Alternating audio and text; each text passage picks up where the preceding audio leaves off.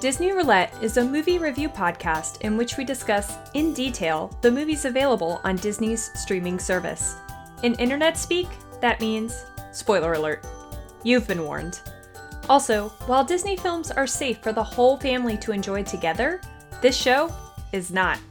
Listener discretion is advised.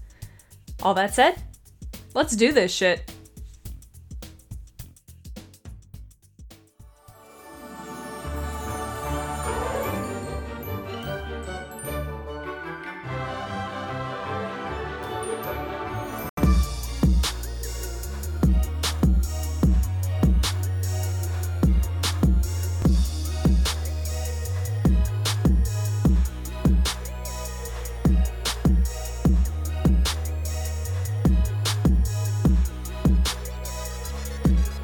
Hello everyone and welcome to Disney Plus Roulette, a magical movie review podcast. I'm your host, Kate, and with me is my husband, Bob. Say hi to the folks, Bob. Hi, everybody. My hope is to have many different guests on the show, but it will probably be me and Bob for the most part because, well, we live together and that's easy. I'm her magical placeholder. A very, very important placeholder. How about we start off with some Disney Plus news?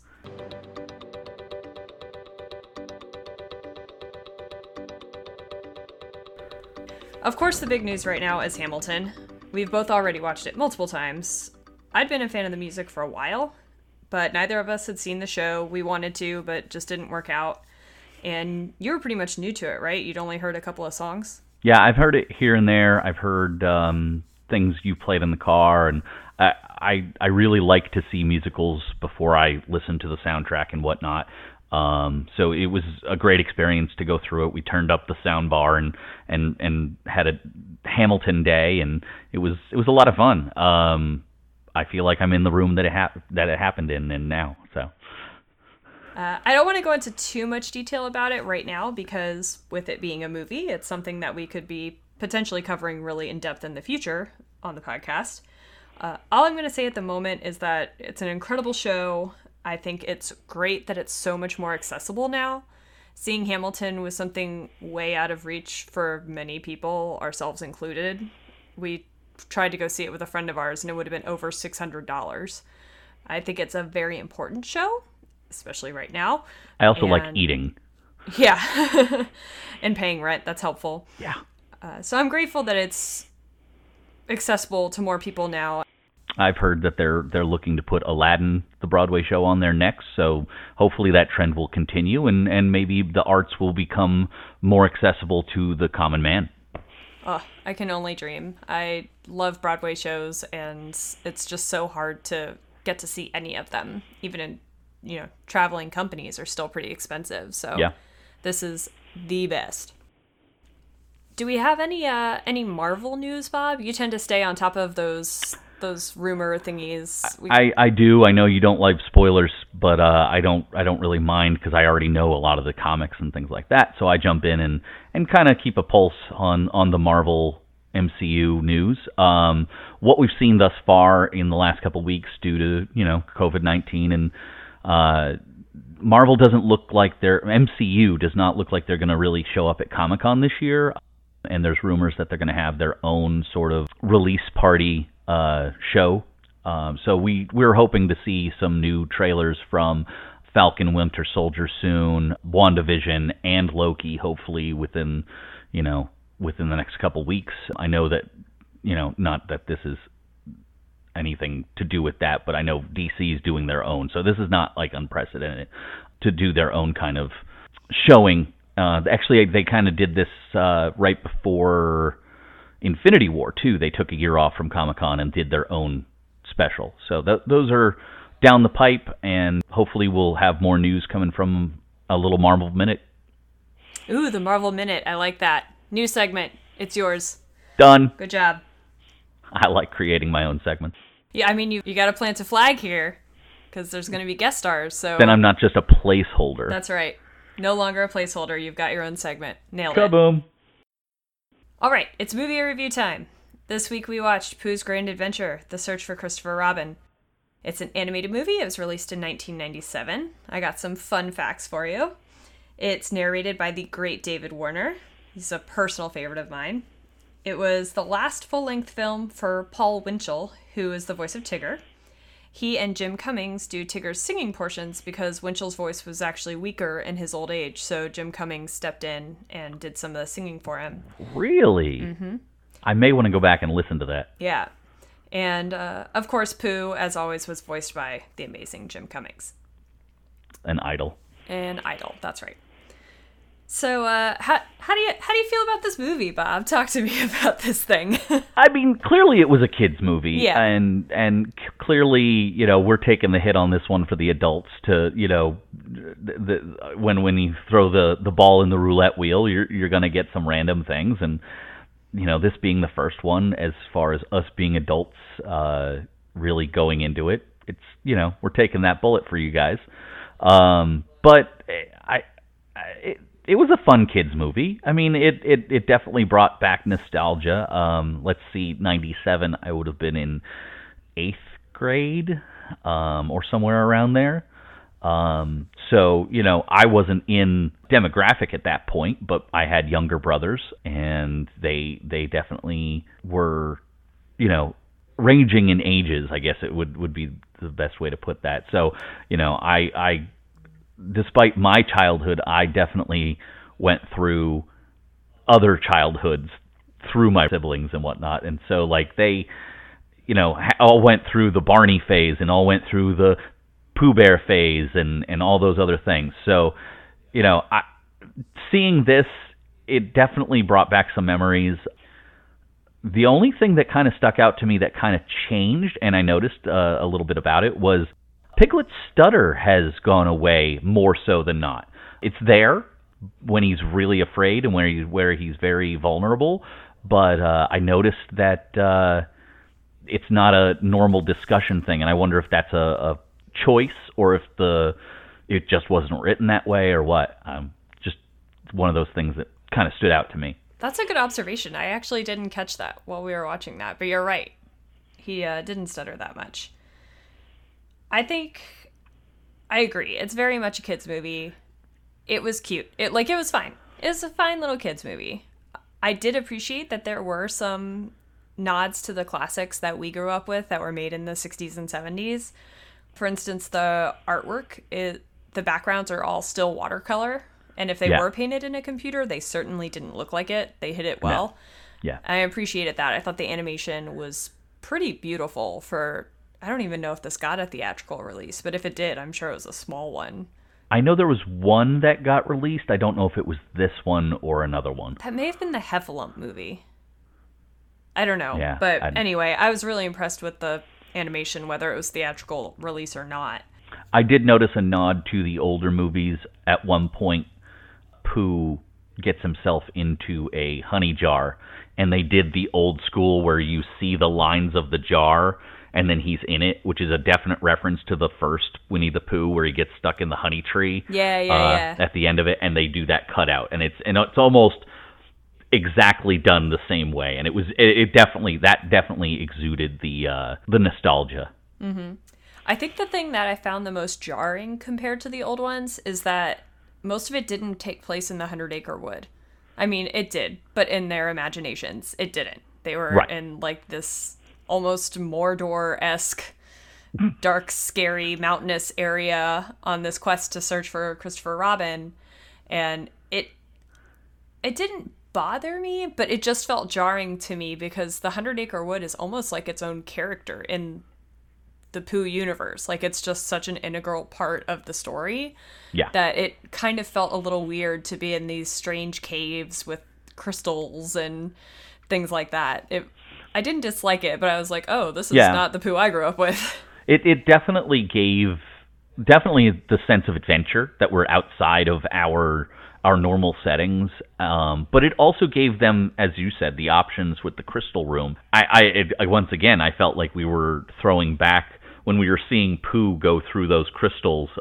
It definitely brought up the pink heffalump scene of the original where he's all actually the heffalumps and Woozle song where he was all kind of tipsy, but it was from Bubbles, I think, back in the day or something like that, and which is also very reminiscent of the whole Dumbo scene.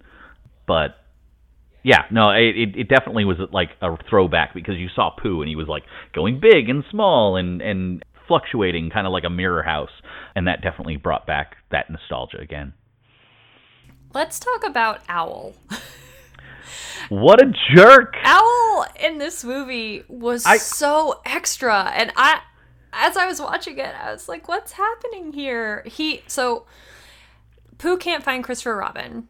Christopher Robin tried to tell Pooh that he had to go off to school for the day, and he of course left this on a note on a honey pot, which Pooh immediately dug into the honey pot, spilled honey all over the note, and now he doesn't know where Christopher Robin is.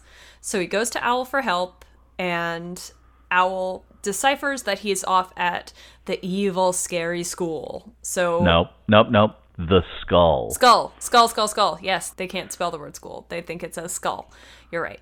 So they go on this quest for Christopher Robin, but Owl has this whole huge song, like show-stopping number about chasing an adventure, and basically kicks all of them out the door and is like, okay, you guys have fun. I'll be here where it's safe in the 100-acre wood.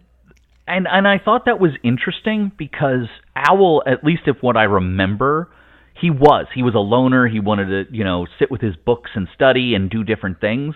And I felt it odd that they didn't kind of lean into that more rather than, yeah, go on this adventure, goodbye. Like, it didn't feel like the old Owl, as well as he also didn't do a lot of the, who do you think, he didn't lean into the Owl character, I felt, a lot.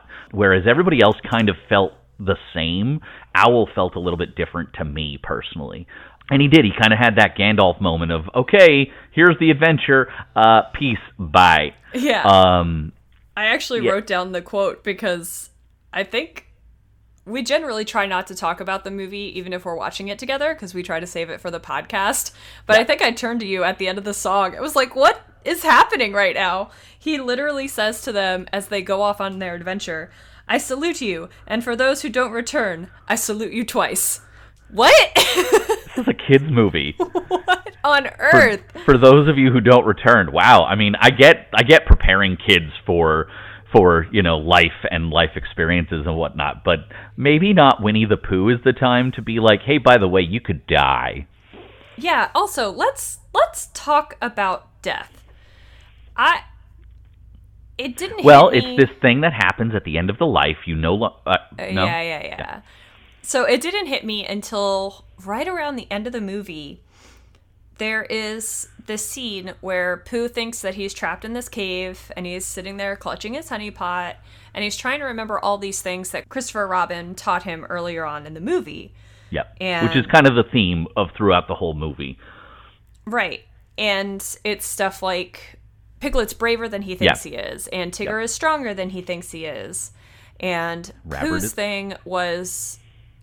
Oh, Rabbit's smarter than he thought he was. Rabbit is smarter than he thought he was, right. Yep. And Pooh's thing was, I'll always be with you. I being Christopher Robin. And it kind of dawned on me while I'm sitting here watching Pooh clutching this pot, it kind of gave off vibes of him standing there holding an urn.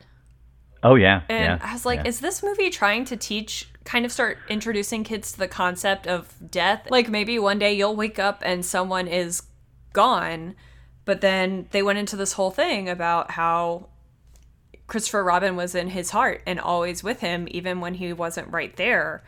And it kind of hit me a little hard. Like, it gave me a little bit of the feels, because it just never occurred to me. It just seems like such a genius way to start introducing that concept to little kids without being like, okay, here's what death is. Right. But kind of introducing them to the potential of... someone might not be in your life all the time. Right. Like, one day somebody might not be there, but you know what? You're going to be strong enough on your own, you'll be brave enough on your own, and you're going to be okay. I loved that theme. I really did. My only issue was when they started divvying it out, those people weren't there to hear Christopher Robin say those words, so I kind of I wished the group was with Christopher Robin when he had said that just to Pooh. Because I felt it weird as a choice to then Piglet be like, oh, by the way, I'm braver than I thought I was, despite the fact that I've never heard these words before. Yeah, that's true. Like, it had a lot of impact for Pooh, but not so much for everybody else. Pooh was having the grand revelation for everybody else. Right. When they weren't even there. But anyway, I thought that was kind of cool. I thought that was a neat little lesson, because, you know, stuff for these really little kids tends to integrate those sort of heavier themes to kind of start introducing them to those darker parts of life. And I kids just thought pick that was up a good on way it, to go about whether it. you think it or not. I mean, kids will, you know, reference things and go, oh, that's just like when I was watching Pooh. Yeah, okay, cool. Yeah. I mean, I legitimately still remember the first time I saw a cartoon that introduced the concept of self-sacrifice to me. It was the Mighty Ducks cartoon. And I think it was in the pilot. What a deep cut. Yeah, but like that's how much it affected me. I was little, and I think it was the pilot episode, and the leader of the group sacrificed himself to save everybody else. And I remember my mind being blown that is something that could happen in the world. And I have vivid memories of going to my dad and recounting that story and being like, Dad, this concept is crazy. Except I probably didn't use the word concept because I didn't even know that word at the time. But yeah, I mean, those things definitely stick with you. You can learn a lot from this kind of media for sure. Any other thoughts about the movie, Bob? Nothing as deep as that. I actually didn't even pull that, and now that you're saying that, I kind of want to go back and watch it. I'm taken aback as even someone who was looking for it. I didn't see it, so now I kind of want to go back and reapply that. And I never thought I would. Once we rolled this movie, I was like, okay, this is gonna be a one shot, and I'm gonna be no. I'm surprised. I want to go back and watch that and reapply that.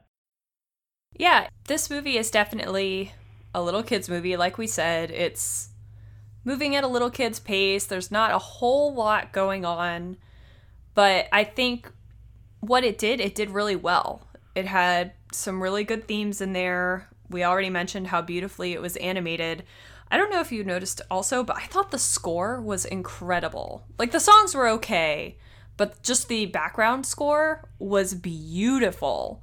Yeah, it definitely set the scenes. It definitely it didn't feel out of place. It wasn't like da da da da da da da. I'm gonna sing a song. Like yeah. It definitely flowed from one moment to another. Honestly, most of the time when I don't recognize it, it's a better suit to me. So the fact that I didn't notice that we were queuing up a song, you know, really is helpful.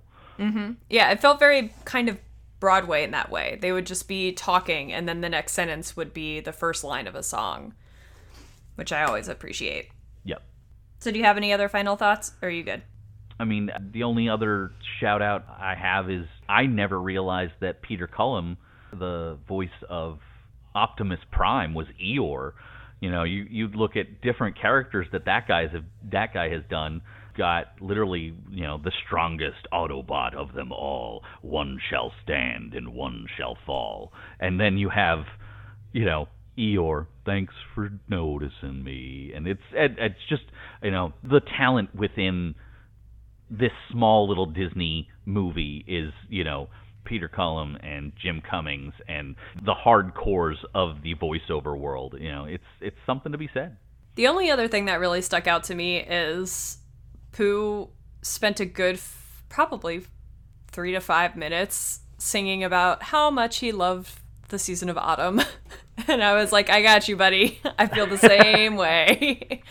I am currently roasting outside in 90+ degree weather at my job, and I cannot wait for fall. I was waiting for him to break out in the Han Solo outfit like most of your basic people will do for the you know, pumpkin spice season. So I was just waiting for that. This is an adult podcast. Just say it. Basic bitches, Bob. Them basic bitches.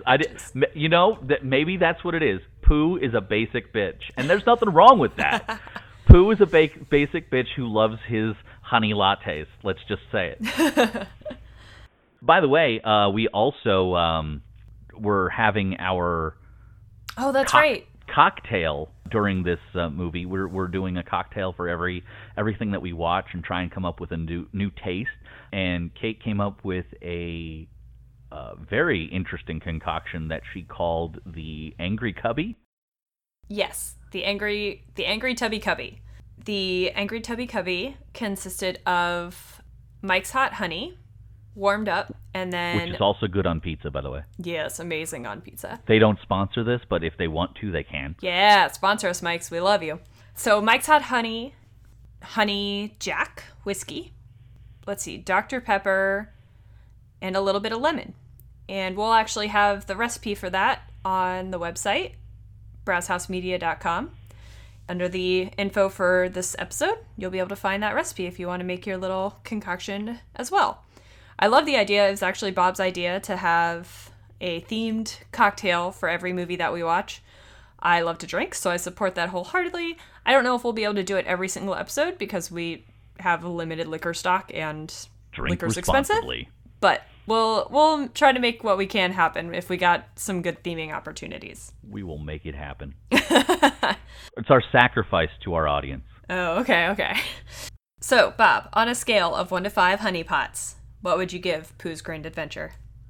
I'm going to go middle of the road on this one. I believe that it was a real solid musical, but the kid thing kind of distracts a little bit for my pleasure.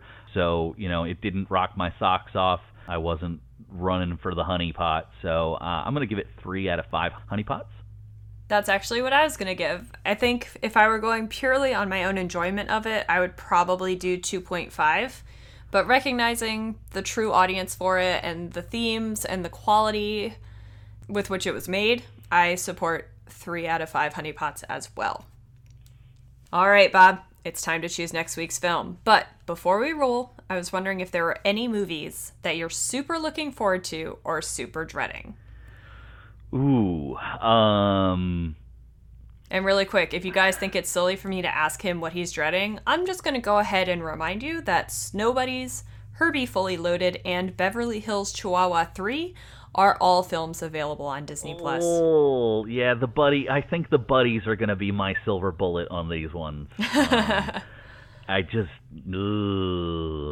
Is Snow Dogs Disney? Snow Buddies, yep. Oh gosh, yeah. So yeah.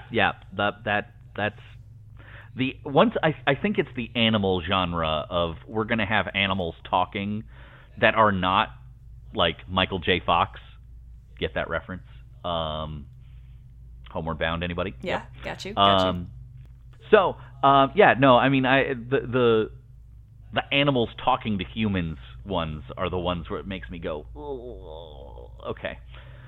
So, yeah, those are my silver bullets. As far as, what I'm looking forward to, I'm always looking forward to MCU and Star Wars and, things that are a little more my speed, but I'm definitely open to, as we just shown, we're open to anything.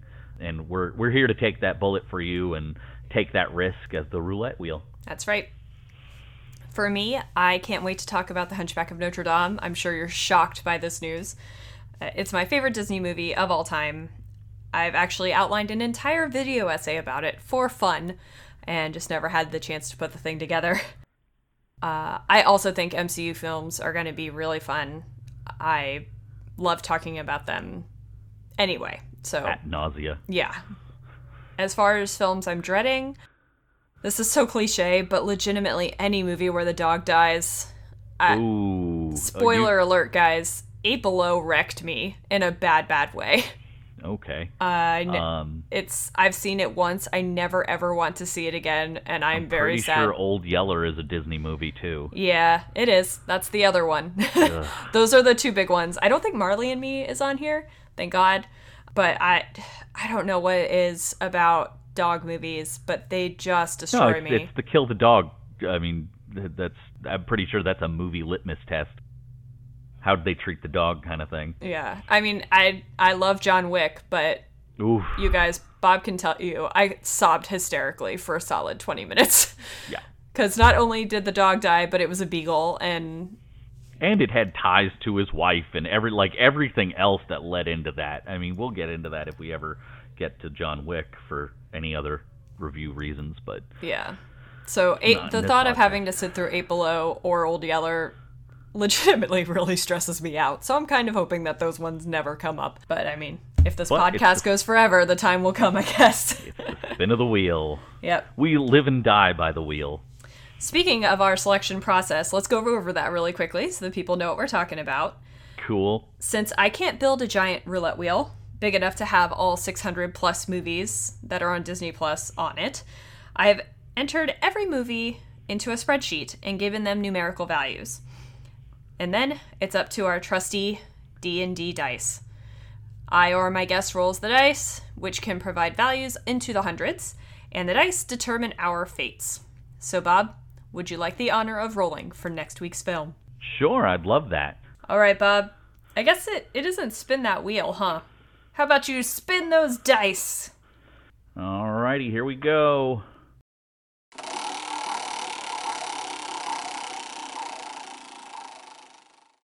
Number 459. All right, 459. That is Return to Neverland. Ooh. Going with a sequel. Going with a sequel. Interesting. I've actually never seen Return to Neverland. Have you seen it? I have not. That was during the era when it was like Little Mermaid 400 and right? I think think so. I'm pretty sure Yeah. it came out while I was working at the Disney store, which would have been about 12, 13 years ago. Okay. Yeah, so we're talking I was a freshman in college at that point. Yeah, it'll probably come up a couple times. Bob and I are a little bit different in age. He's about 6 years older than me, so sometimes our cultural references will vary slightly differently. It's all for your benefit. Oh, you're educating me?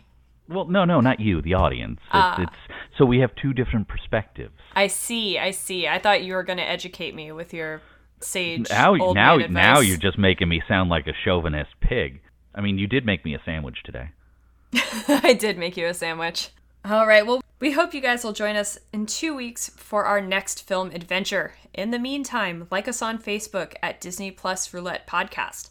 Follow us on Twitter and Instagram at Disney Roulette Pod.